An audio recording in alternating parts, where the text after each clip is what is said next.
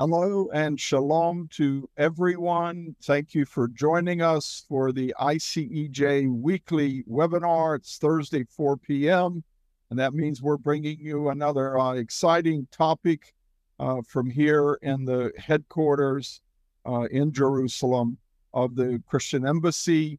We really appreciate you joining us. I'm David Parsons, one of the vice presidents here at the embassy and our international spokesman. And today we're going to be taking up the topic of the meaning or significance of Rosh Chodesh. Yesterday, during the embassy's global prayer gathering, we had the third anniversary of our Rosh Chodesh prayer chain. And we want to give people a better understanding that there were incredible testimonies of all that God is doing through this monthly prayer chain. But Rosh Chodesh all has to do with the beginning of each Hebrew month and setting it aside as a time to start praying for the days ahead. It's always good not to pray about the past, but what's ahead of us. And so this is really the whole thrust of the Rosh Chodesh prayer chain. But we want to get more background on this today from my colleague, fellow Vice President, Dr. Mojmir Kallus. He's our VP for International Affairs, and he's sort of our resident Hebraic roots scholar for many years in Prague, in his home country of Czech Republic. He held every Friday night a Torah study, what was the Torah portion, and he really got familiar with a lot of Jewish sources and became very good at going in there and trying to figure out what we need to know as Christians about some of the Hebraic roots of our faith. And Mojmir, it's good to see you. Yes, hello, and welcome all of our listeners today. Yeah. And Mojmir, I tell you, it was quite exciting to hear all the testimonies yesterday. We had them from Asia, and there were so many with such good testimonies and all. We barely got to Africa, and we had to skip Europe and the Americas, and we'll take those up next week. But just hearing some of these testimonies about how the Rosh Chodesh prayer chain, every month we start the first day of every Hebrew month and pray for around 10 or 12 days now, an online prayer vigil, which has around 70 nations involved in it. Mojmir, people were saying it's changed nations, it's changed governments, it's brought unity among the pastors and the churches, it's brought revival. I mean, it was really, really exciting to hear how it's having this impact. But it follows a biblical pattern of going by the Rosh Chodesh, the head of the month, which is the new moon. In the Bible, it's often described as the new moon festival. And please give us more on this so we can help understand. And is this really, are we legalizing here or not? Or is it something that we can really take spiritual benefit from? Right. Well, exactly, David. And these testimonies that you just mentioned, to me, it shows that this is something that we are doing, but that God initiated. Because first of all, for something to go on for 3 years, month after month, and seeing an ever increasing number of people, churches, countries, hours that they take to take part in this chain, that's already amazing. And then you add to it these results. And really, when people hear Rosh Chodesh, many Christians, I bet, would not understand what it is about. So we like to use, for this particular event, we like to use the word Rosh Chodesh prayer chain, because that's what it is. It is a prayer initiative which starts, as you said, at the beginning of every Hebrew month. But in order to really appreciate, and that's my point to which I would like to come at the end, I believe that if we really look into the Bible, what is the significance of that particular feast, then we will find that it does have a prophetic dimension. And it seems like the Lord himself has been leading us to that, which is quite fascinating. But we need to start, as always, with some analysis and really looking into the Bible in order to understand what it means, starting from the definition in the Torah, in the 5 books of Moses, then looking at the prophetic way of looking at those things, which would include the New Testament, so that we make it clear that we are not taking the people back under the yoke of the law or anything like that. But as you said, I do believe that there is something we can learn from, and that's my topic today. So if I should start, Rosh Chodesh is the Hebrew word or designation for the new month, a new moon. And in the Bible, it is often mentioned together with other important dates like Passover, Shavuot, or Pentecost, Feast of Tabernacles, or even with the Shabbat, with the day of rest. All these dates are called Moadim in Hebrew, and Moed is a word which can be translated as an appointed time. Just imagine that, you know, your boss is making an appointment with you, and he commits his time, and he is there to listen to you, to spend time with you. This is how we can look at these Moadim, which were instituted by God in the very beginning. It is as if the creator of heaven and earth, creator of the universe, said that at these particular times, he would be present like no other times. He would listen, he would accept our prayers. So that's how the Jewish people take and understand these special moments in time. Now, I need to add immediately that we as Christians are not bound by that, and we know that God is listening to us all the time. We know, and when Jesus said that if 2 or 3 of us gather together in his name, anytime, anywhere, he is there, which just shows the magnitude of his grace, which is available, which has been made available to us through the cross, through the finished work of Jesus. And also, we should be praying without ceasing, as Apostle Paul is exhorting us. And James says that if we draw near to God, he will draw near to us. So that, again, that's something which is not limited to certain dates. That's something we should make a lifestyle. But again, if we look at the Bible and understand what the design of God that he put into that calendar, what it is, then I believe that we can even enhance our spiritual life. So let's start by definition, which is what I'm used to doing as a mathematician. You start with a definition and then you see what it means. So you find the definition of the new moon in Numbers, the 4th book of Moses, chapter 10, verse 10. It's Numbers 10:10. And it goes like this: in the day of your gladness, in your appointed feasts, and at the beginning of your months, you shall blow the trumpets over your burnt offerings and over the sacrifices of your peace offerings, and they shall be a memorial for you before your God. I am the Lord your God. So here, this verse covers the new moons and the other appointed feasts, these Moadim, as I just explained. And it is called a day of gladness. And the first thing to understand is that all these feasts are somehow related to the moon, or in other words, to the lunar calendar. And that is something I will go back into in a moment, because it, in a way, does disrupt the normal calendar that we are used to. So anyway, the major holidays, the feasts like Passover and Sukkot, they both happen on the 15th day of the lunar month, which is the full moon. So we have the new moon, where moon temporarily disappears from the sky. That's the first day. And then the 15th day is the other side of the cycle, when the moon shines fully. And so the moon has become a symbol, a signal for these festivals, the most important ones.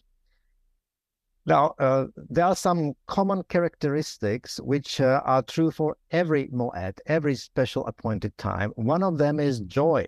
It's a day of your gladness. So it's like any other holiday. We are supposed to be glad and rejoice and celebrate. So this is an monthly celebration instituted by God. Then we hear about the peace offerings, and in our modern times, we don't know exactly what to understand under a peace offering, but actually in those days, it was simply a party in the name of the Lord. People would bring an animal and had it slaughtered by the priest and ate it and drank it before the Lord, which means in a proper fashion. And just as a side note, eating together, eating in public in ancient times was quite important, and it always had the connotation of a religious act because the food was dedicated to some kind of a god.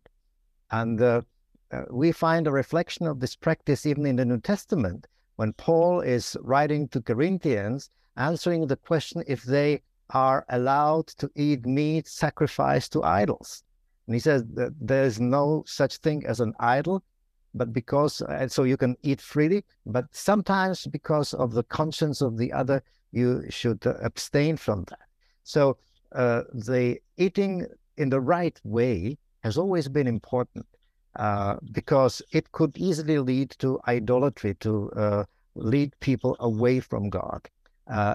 If you eat it in the right way, properly, then you are actually acknowledging God and you are doing something which He likes. So that is the context. And peace offerings, in other words, eating and drinking in a proper fashion, is also part of every Jewish festival. One of the jokes goes like this.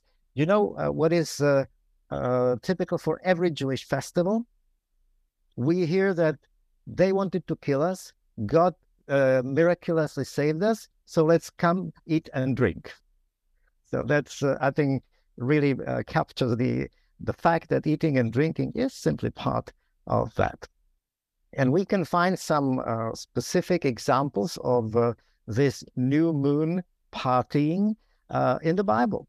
For instance, in 1 Samuel chapter 20, that's the story when David befriended Jonathan and King Saul sought to kill David. David at that time served as his chief of staff, we could say, but he got more and more popular. And King Saul, because of his insecurity, feared David and he wanted to kill him. And if you read it in 1 Samuel 20, you will find that a new moon celebration approached. This is one of the parties I'm talking about.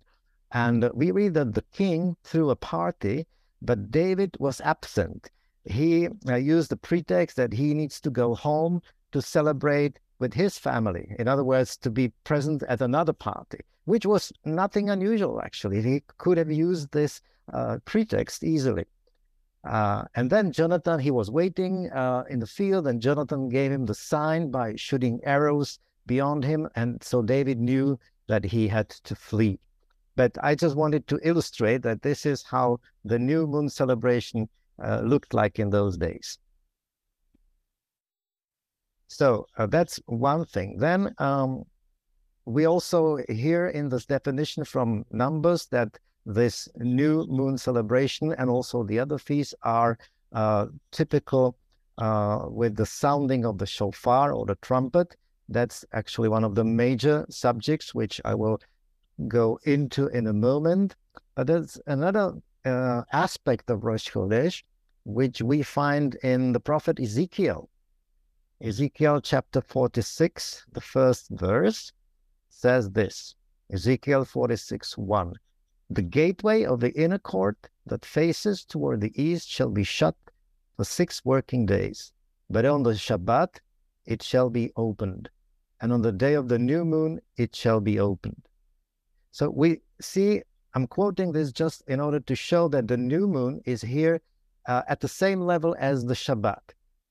the gate is open on Shabbat and the gate is open on a new moon. So again, the new moon or Rosh Chodesh is one of the Moadim, one of the special dates designated by God, and it belongs to the family of all the feasts and of Shabbat. Now, I mentioned already that these days are following the lunar calendar. But the Jewish calendar or the Hebrew calendar also relies on the solar calendar. How is that? It is because Shabbat is not depending on the moon, on the position of the moon. Shabbat comes every seventh day, and therefore it is connected to the sun cycle. And the sun rises every day the same way, and so the Shabbat is the same every seventh day, and that's quite regular. And this is something that we are used to. We can even say that the whole world now is operating against this Jewish idea of a 7-day week. You know, the Christians have taken over this 7-day week, even though they then moved the day of rest from Shabbat to Sunday to the first day for some reasons. But we still are used to keeping a 7-day week. And the whole world today operates on the same principle. Who remembers today these French revolutionaries who at the end of 18th century attempted to change the calendar? And they even invented a 10-day week. They invented a new month. They gave some fancy names to them, but it's long gone and disappeared. It never took on. So we can say that this 7-day pattern is a sign from God, which is now, thanks to the Jewish people, universally recognized. And this is how we are arranging our time, by the cycles of 7, directed by the sun. But again, as I said, there is also this lunar calendar. And the consequence of it is that certain dates are falling each time on a different day in the week, because the lunar calendar is not synchronized with the solar one. So, for instance, the Feast of Tabernacles and the ICEJ, has a lot of experience with that, because that is our main event every year. But the Feast of Tabernacles starts every year on a different day in the week. Sometimes it starts on Monday, sometimes on Friday, sometimes on Sunday. And that is not easy, because there is an interplay between the festival of Sukkot and the festival of Shabbat. So there are all kinds of combinations, and we need to rearrange our program every year again, because we need to take into account this particular sequence of holy days and the other days in between, when you can, for instance, travel and when it is not Shabbat. So in a way, this lunar calendar disrupts our 7-day sun cycle. And the same thing is true also for Rosh Chodesh, because that is the day when the moon disappears, when there's a new moon. And so every month it comes on a different day. It's Monday, it's Wednesday, it's Friday, it's Sunday. And we have had to really learn this when we started this Rosh Chodesh prayer chain, because we start every month at a different date. And it really needs some adjustment. And we are very grateful to all those churches which played along and which are able to still take their hours of prayer every month in different days and different times. So that is about the calendar. And now, what are some of these characteristics of this particular Moed, this new moon, the Rosh Chodesh? I said already that it's similar to the other feasts. It's a time of joy and of drawing near to God and of blowing the trumpet or the shofar. Why that? What is the meaning of it? In the definition with which I started, the scripture mentions one reason for blowing the shofar. It says, "It shall be a memorial for you." The memorial, the Hebrew word for it is zikaron. And, in English, when you say memorial, you might think of a statue or something, but a memorial means a time to remember, basically. That's what zikaron means. And I will quote a few Bible verses which use this word zikaron, because when you want to understand the biblical meaning of any particular word, you just look it up in your concordance and find where it is located in the Bible, and putting it together, you can, arrive at some understanding of what's the connotation of this word. So the word zikaron, for the first time, appears in Exodus, 2 Moses chapter 17, and in verse 14, that's Exodus 17:14, we read this. The Lord said to Moses, write this on a scroll as something to be remembered, as a zikaron, and make sure that Joshua hears it, because I will completely blot out the name of Amalek from under heaven. Well, what's the context? Here, the context is the battle with Amalek. We can say that this was the first encounter of the Jewish people after they came out of slavery with this fierce spirit of anti-Semitism. Amalek was the one who massacred the weak and children and women and old people, those who couldn't run fast enough. And that was a very difficult battle in which Israel finally prevailed. And as a result, the Lord said something which is quite important in Jewish culture of remembering. Write this on a scroll as a zikaron, as something to remember.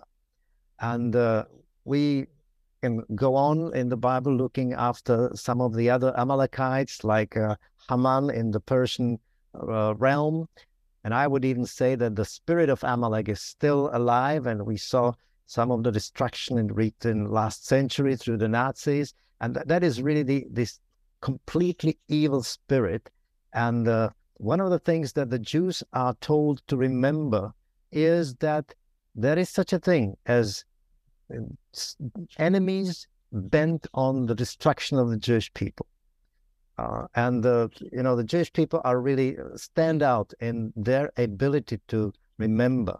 And there are many days of remembrance in Israel's modern calendar, and this Yom HaShoah, the day of remembrance of the victims of the Holocaust, is, I would say, very much in line with this instruction to remember Amalek. So let's look at another scripture where we have this zikaron. It's a completely different context. It's part of the law of the instructions how to behave in a certain case, and it is found in Numbers chapter 5, verse 15. And it is the story of a jealous husband. So if there is a jealous husband who has a suspicion against his wife, this is what he should do. He is to take his wife to the priest. He must also take an offering of 1/10 of an ephah of barley flour on her behalf. He must not pour olive oil on it or put incense on it, because it is a grain offering for jealousy. It says nothing sweet, nothing pleasant, but he still needs to bring an offering to the Lord. And it is called a reminder offering, a zikaron, offering of the type of zikaron, in order to draw attention to wrongdoing. Okay, so that is the purpose of zikaron in this case, to draw attention to wrongdoing. Well, doesn't matter if his suspicion was right or not. It was the priest's job to decide. But in this situation, when you already have a suspicion against your wife, that's a pretty difficult situation. And this offering is called a zikaron and serves to draw attention to something which is simply not right, something very unpleasant, something wrong. So again, we have zikaron to remember a tragedy, to draw attention to wrongdoing. There's another one in Numbers 16, from verse 39. Let's read this. Numbers 16:39. Eleazar the priest took the bronze censers which those who were burned up had presented, and they were hammered out as a covering on the altar, to be a memorial, a zikaron to the children of Israel, that no outsider who is not a descendant of Aaron should come near to offer incense before the Lord, that he might not become like Korah and his companions. Now, that is, again, a very difficult situation during the time of the wandering of Israelites in the desert. I think that was probably politically the most dangerous event during those 40 years. It's called the Rebellion of Korah. You can read it in Numbers chapter 16. And what happened that these people formed a coalition and almost succeeded in overthrowing Moses and leading the Israelites back to Egypt. Just imagine such a catastrophe. This Korah was a Levite, but he was also a shrewd politician, and he allied himself with people from other tribes, with Dathan and Abiram from the tribe of Reuben, who had some aspiration to leadership because he was the firstborn, and they together contested Moses' leadership. And Moses proposed a test, and they agreed to it. And it was meant to show on whose side is the Lord. So they all brought their censers and brought incense, and a fire came out from the Lord. And the fire consumed 250 men who were offering incense illegally, we can say. So the Lord showed beyond a shadow of doubt on which side he is. And now the verse that I read was the instruction of what to do with these burnt censers. And he said, make them into a shield in the house of God, and they should be a zikaron, again, a memorial, something Israelites should remember. In this case, that no one should approach the altar of God unless they are called and anointed to do so. Only the sons of Aaron. So again, this zikaron leads to remember something which went wrong, to put it mildly.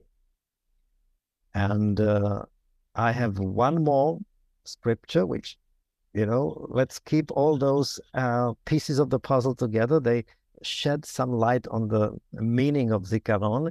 It's again in the fourth book of Moses, Numbers chapter 31, verse 54. Numbers 31, 54.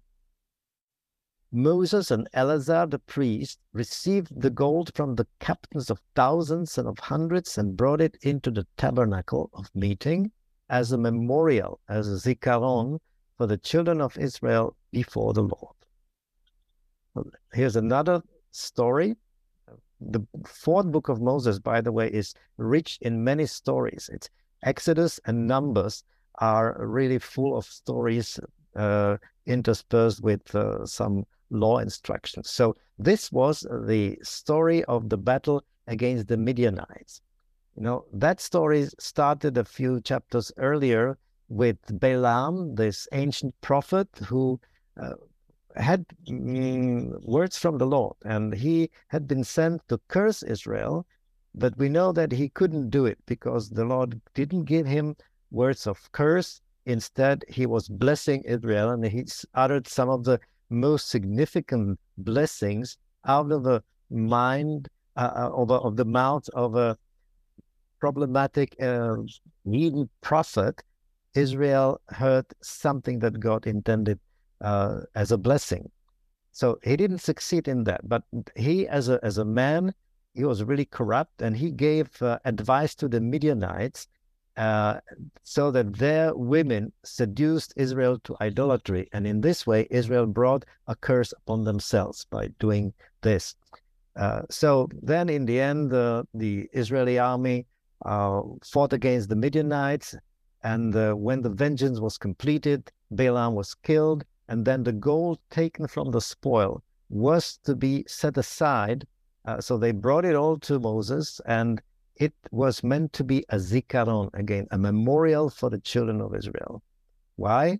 Because they should remember how they were seduced by these Midianites women. So what do you think is the meaning of zikaron?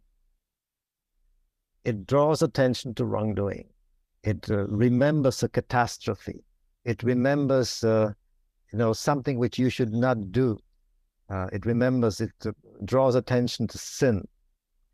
And this is very much part of Jewish way of looking at things. Jewish culture is really, to a large degree, a culture of remembering in order to learn from history. They are told many times in the Bible that they should remember. And there is even a day which is called Yom HaZikaron in the modern Jewish Israeli calendar. And that falls just the one day before the Independence Day, which is Yom HaAtzmaut, which is a very festive and joyful day. But the day before is Yom HaZikaron, where the whole nation commemorates, in this case, those who fell defending their new country, Israel, since independence 75 years ago. So that's another example of how important remembering is. And obviously, the purpose is for us to hopefully learn from our mistakes. And it might be good for Christians to adapt some of that into our own liturgies and our own way of, walking with the Lord. And one way to do it, in my opinion, would be to join the Jewish people when remembering the Shoah, and which was perpetrated not by Christians, but it is a sad truth that Hitler could draw on many centuries of Christian teaching of hatred and contempt against Jews. So this is a good time for us to remember as a zikaron and as a resolve to not only not to do it anymore, but to change course completely. But there is also another meaning to remembering, which we can, for instance, find in the prophet Habakkuk, who says in chapter 3, verse 2, Lord, in wrath, remember mercy. So now this is not about us remembering what we did wrong, but it is calling upon God to remember us even though we deserve the wrath of God. He also can remember his mercy. And we can say that this is an expression of full trust in the Lord, especially in very hard times. One of them is when Moses came down from the mountain and found the people dancing around the golden calf, which was a terrible moment. Again, a looming catastrophe. It's Exodus chapter 32.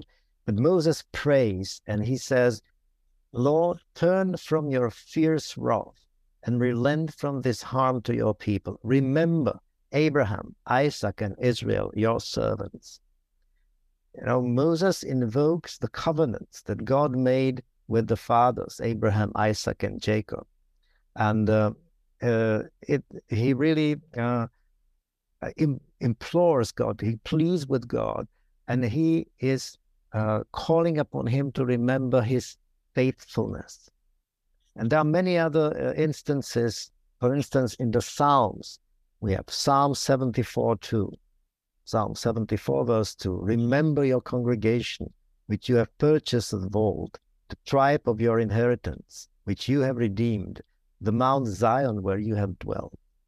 Again, calling upon God to remember, to show that he is faithful to his own promises.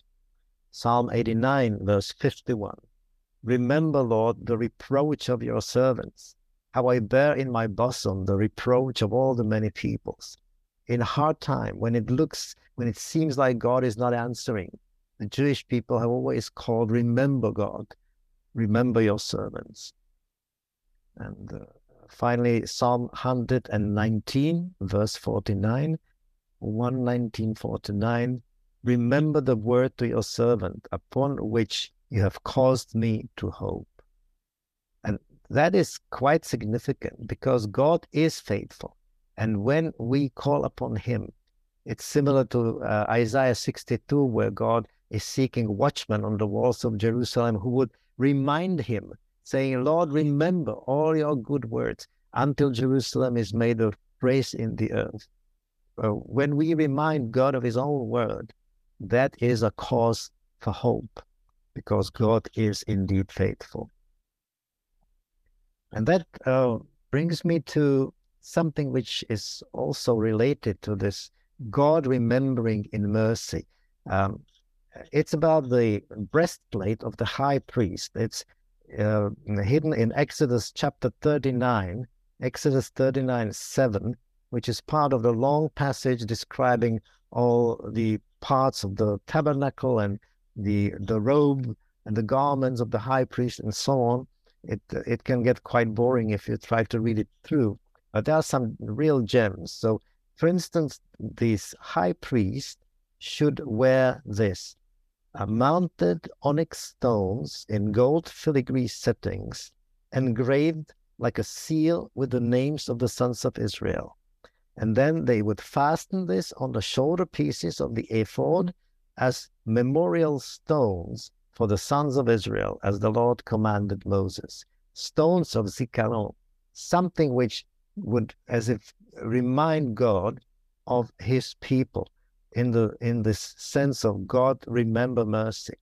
And so the priest, when he was officiating, he literally brought the sons of Israel before the Lord, carried them on his shoulders, with all the wrongdoing, with all the imperfection, with all that we should remember. And he cries out, Lord, remember mercy. So that's the main meaning we ask God to remember. And when we do so, we show that we do not trust in our own ability. We are not perfect. The only thing we can rely on is God's mercy and God's faithfulness. And we just invoke the very character of God. One of the most significant and solemn moments of this act of remembering is again connected with another day, which is also called Yom HaZikaron in the Bible, or commonly known as Rosh Hashanah, which is the new moon, one of the 12 new moons, but this one is special on the 7th month, the month of Tishri, which ushers in the whole month of the fall holidays. And this is the day of trumpets, the day of blowing the trumpets, where this level of zikaron, remembering ourselves and calling upon God's mercy, is present in a very strong way. So I believe that we can see how even every month we can have a small Yom Zikaron, Yom Teruah, the day of blowing of the shofar, which carries all these aspects of remembering. But to make the message complete, I also need to quote something which maybe some of our listeners already had in mind, and namely that there are also some very critical passages in the Bible concerning especially the new moon and some other festivals. A typical one is at the beginning of the book of Isaiah, in the first chapter, verse 13 and 14. This is what God, through the mouth of the prophet, says. Isaiah 1:13. Bring no more futile sacrifices. Incense is an abomination to me. The new moons, the Shabbats, and the calling of assemblies. I cannot endure iniquity and the sacred meeting. Your new moons and your appointed feasts my soul hates. They are a trouble to me. I'm weary of bearing them. That's quite a strong language, isn't it? And it seems like a complete contradiction to what I was saying till now. The Lord says that he hates them. Does it mean that he canceled his calendar and his appointed times? Has he changed his mind? Or what was the problem?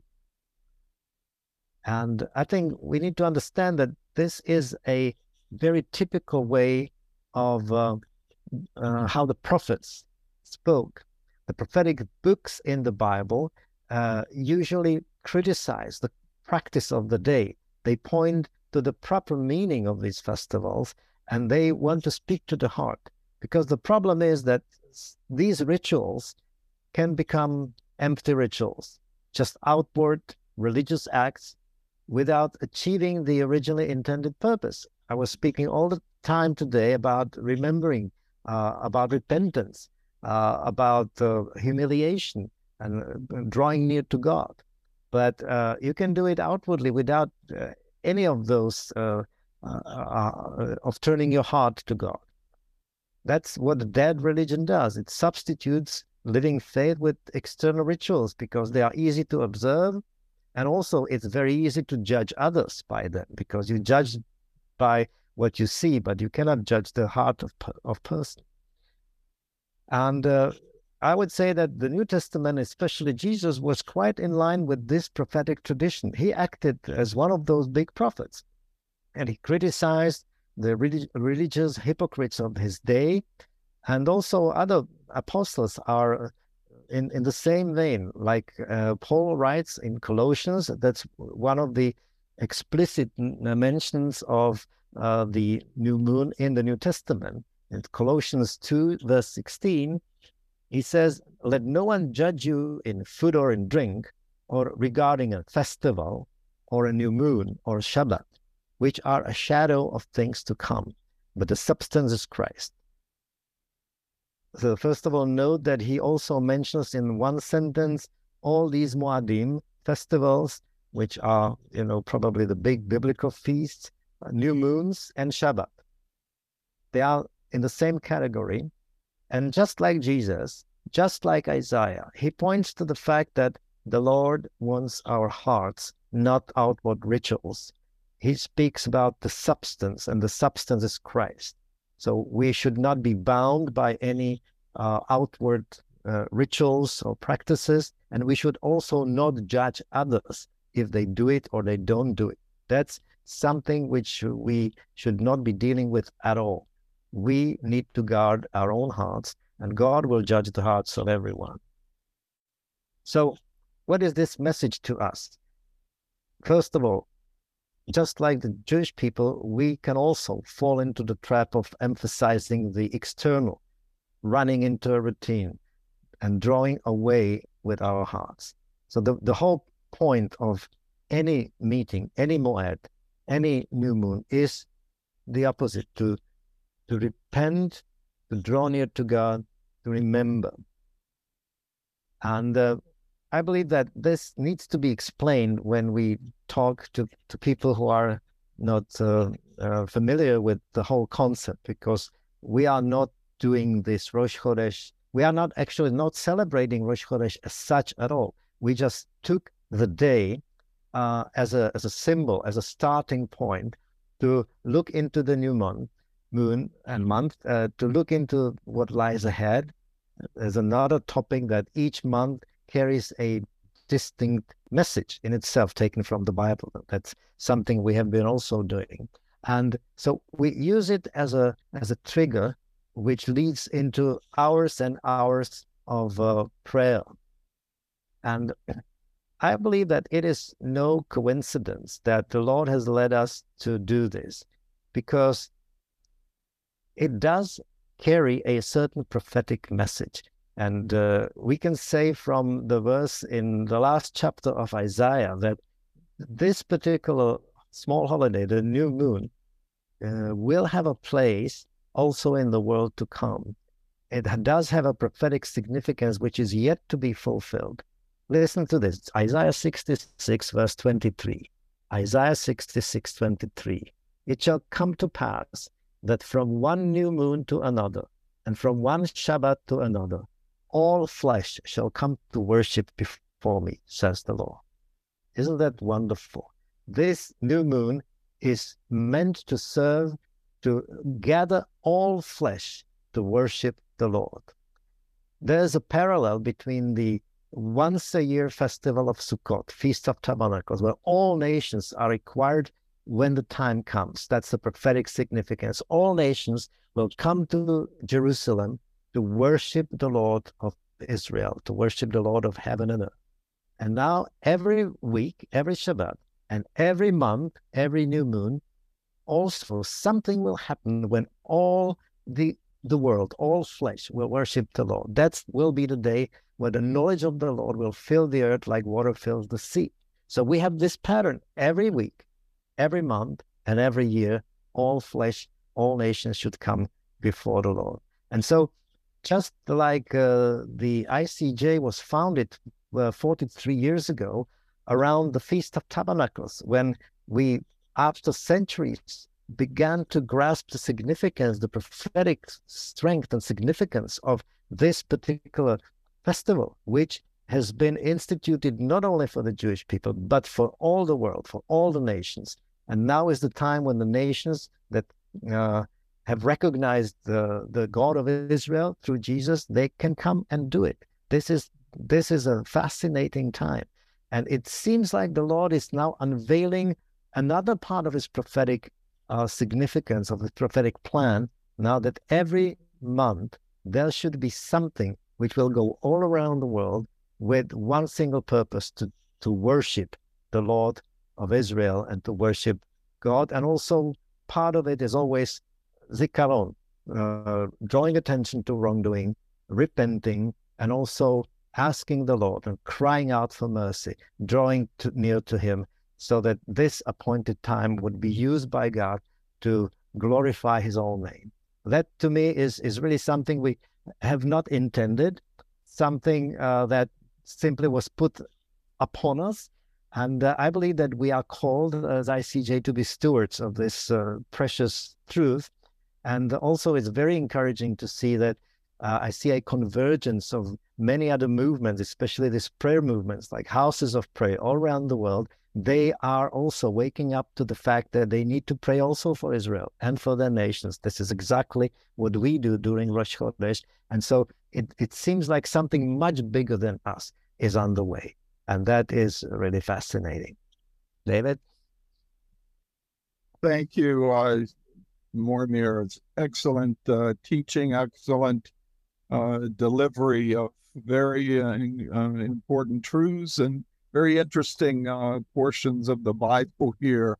So thank you for that.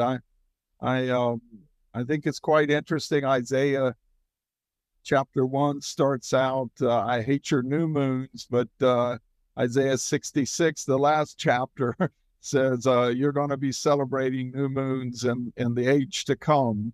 And that's quite fascinating. I think when it says your new moons and your appointed feasts, my soul hates, that it's really the way you're doing it is not the way I intended. I think that's what it's saying. And when you look at the whole chapter, there's all sorts of unfaithfulness and idolatry, and that you don't care for widows and orphans. It's just not those feasts that God is pronouncing judgment there. And so, you just can't throw the whole concept away. But it is, interesting how you link it to remember. In the Bible, say if you just go by the law of Moses, but it's throughout the Bible, the number one command is not to love or to worship, whatever, it's to remember. And say the Jewish people have a long memory. Well, they're commanded over and over. There's so many times where the Lord says, remember the Lord your God who did this or that. And sometimes it's bad things. Remember Amalek, as you pointed out. Sometimes it's good things. Remember the Sabbath, to keep it holy. That's the first commandment. Remember the Sabbath, to keep it holy. You're remembering a certain every week. And I'd also point out that all these appointed feasts, like Shabbat is an appointed feast. One of these Moedim, one of these Moeds, appointed times every week. The Jewish people light 2 candles. The ladies light 2 candles in the window, one for keep, one for remember. You're lighting this candle to remember when God rested in the creation story, but you also light a second candle to keep. You keep the Shabbat because it has some future purpose, in that it signifies the age of rest in the earth when the Messiah is reigning. And I think that's really behind our why the Lord has taken us into Rosh Chodesh. We're not keeping this to bring back something from the past. We're keeping it because we're forward looking, prophetic, looking to the future. Then Isaiah says in the Messianic age, in the age to come, when Christ is here, all the nations are not only going to be gathering at the Feast of Tabernacles, but even at the new moons to worship the Lord. And I think that's quite fascinating. Even Jesus said, remember Lot's wife? It was a warning. Don't get so caught up in this world that you're clinging to things in this world when the day of the Lord comes. But also, when you do communion, he said, do this in remembrance of me. Until I come. It's forward looking. And we look back in communion on what Christ did on the cross, but you're always looking forward to when he comes in that new glorified flesh. Hallelujah. So I think some churches, they'll take communion once a month, or they'll have a prayer gathering once a month or whatever. And we use the secular calendar. And I just say, well, why not use the biblical calendar? And it's not because you're going back to something in the past, but we're heading forward into something, just the very same principle and reason why we celebrate the Feast of Tabernacles. It says in Zechariah 14 that this is what's going to happen in the age when the Messiah, when Jesus is sitting in Jerusalem, all the nations will come up. Well, we are looking forward to that, and we go ahead and prepare ourselves and prepare our heart and come and worship the Lord now as a statement of faith and an anticipation of that age to come that we're getting so close. And I think the Lord has us doing this, and is putting a blessing on the Rosh Chodesh prayer chain because we have set our eyes on that horizon of the dawning of that age. We know, we see the signs of it all around us, and we're setting our practices, our habits, our vision, our hope, everything, our faith on a biblical calendar, a godly calendar that will be reinstituted in that age. So we'll be familiar with it. And if like us, Mojmir, we're so familiar with the feast and all, we know the feast starts on a full moon, on a full moon coming up, but it starts with a new moon. When you have that first sliver of the new moon, that's when it starts at Rosh Hashanah, the blowing of the trumpet, Day of Trumpets. But we whenever I look at the moon, I look how full, is it receding? Is it whatever? You start living by the moon because so many 4 months away, we're 3 months away, we're 2 months away to the feast. And it's quite interesting that God gave in the Bible a lunar calendar. We hope people got a lot out of this. I don't know if you have any final comments there. More there? No, I think that you put it quite clearly, and it is really our hope and our intention that people do not misunderstand what we are doing here with touching the Hebrew roots. I tried to explain that, and it's really, as Paul says, Christ is the substance. That's all we are interested in, and all these things can be useful tools if they help us draw near to God. Otherwise, they can distract us too. So we have to guard our hearts as always. Yes, praise the Lord. And that's so true.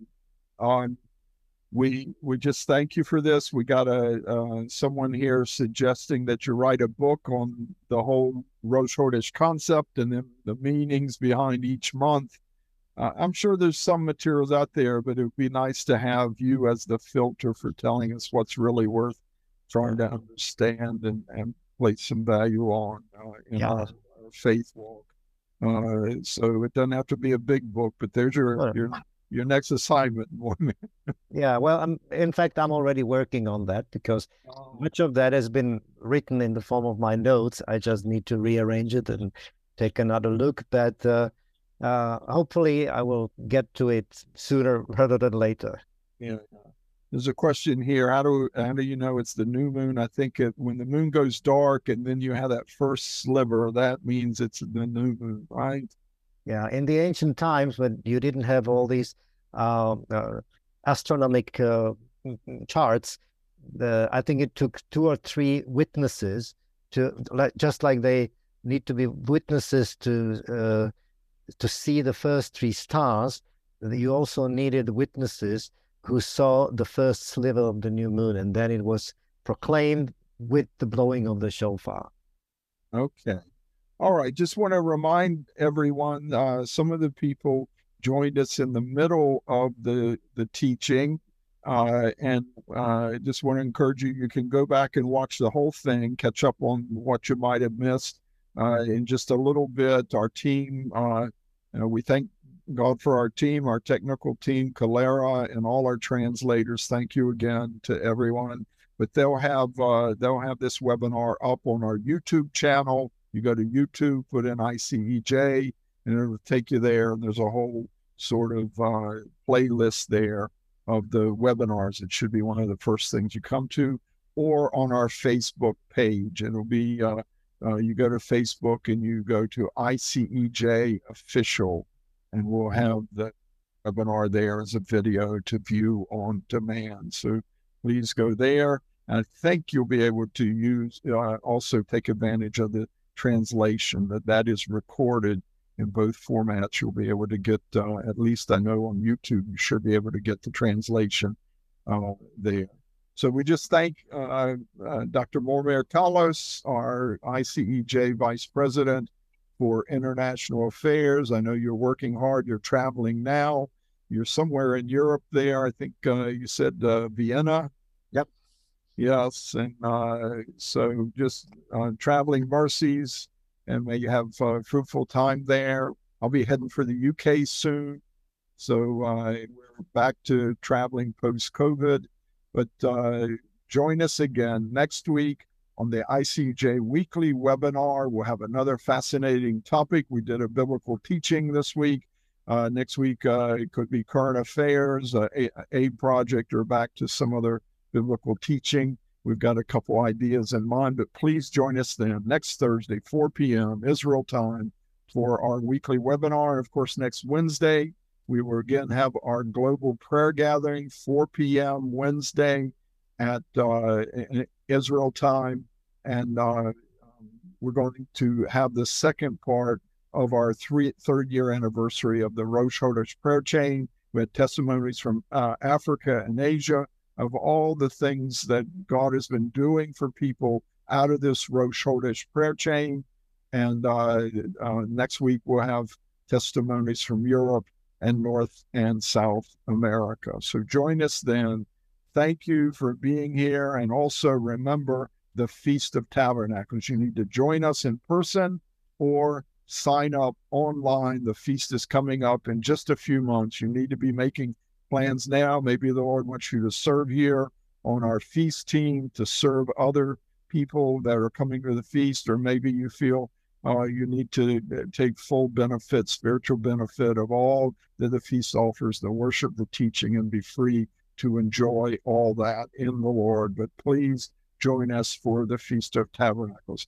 David Parsons from Jerusalem, wishing you a good end to the week and Shabbat Shalom.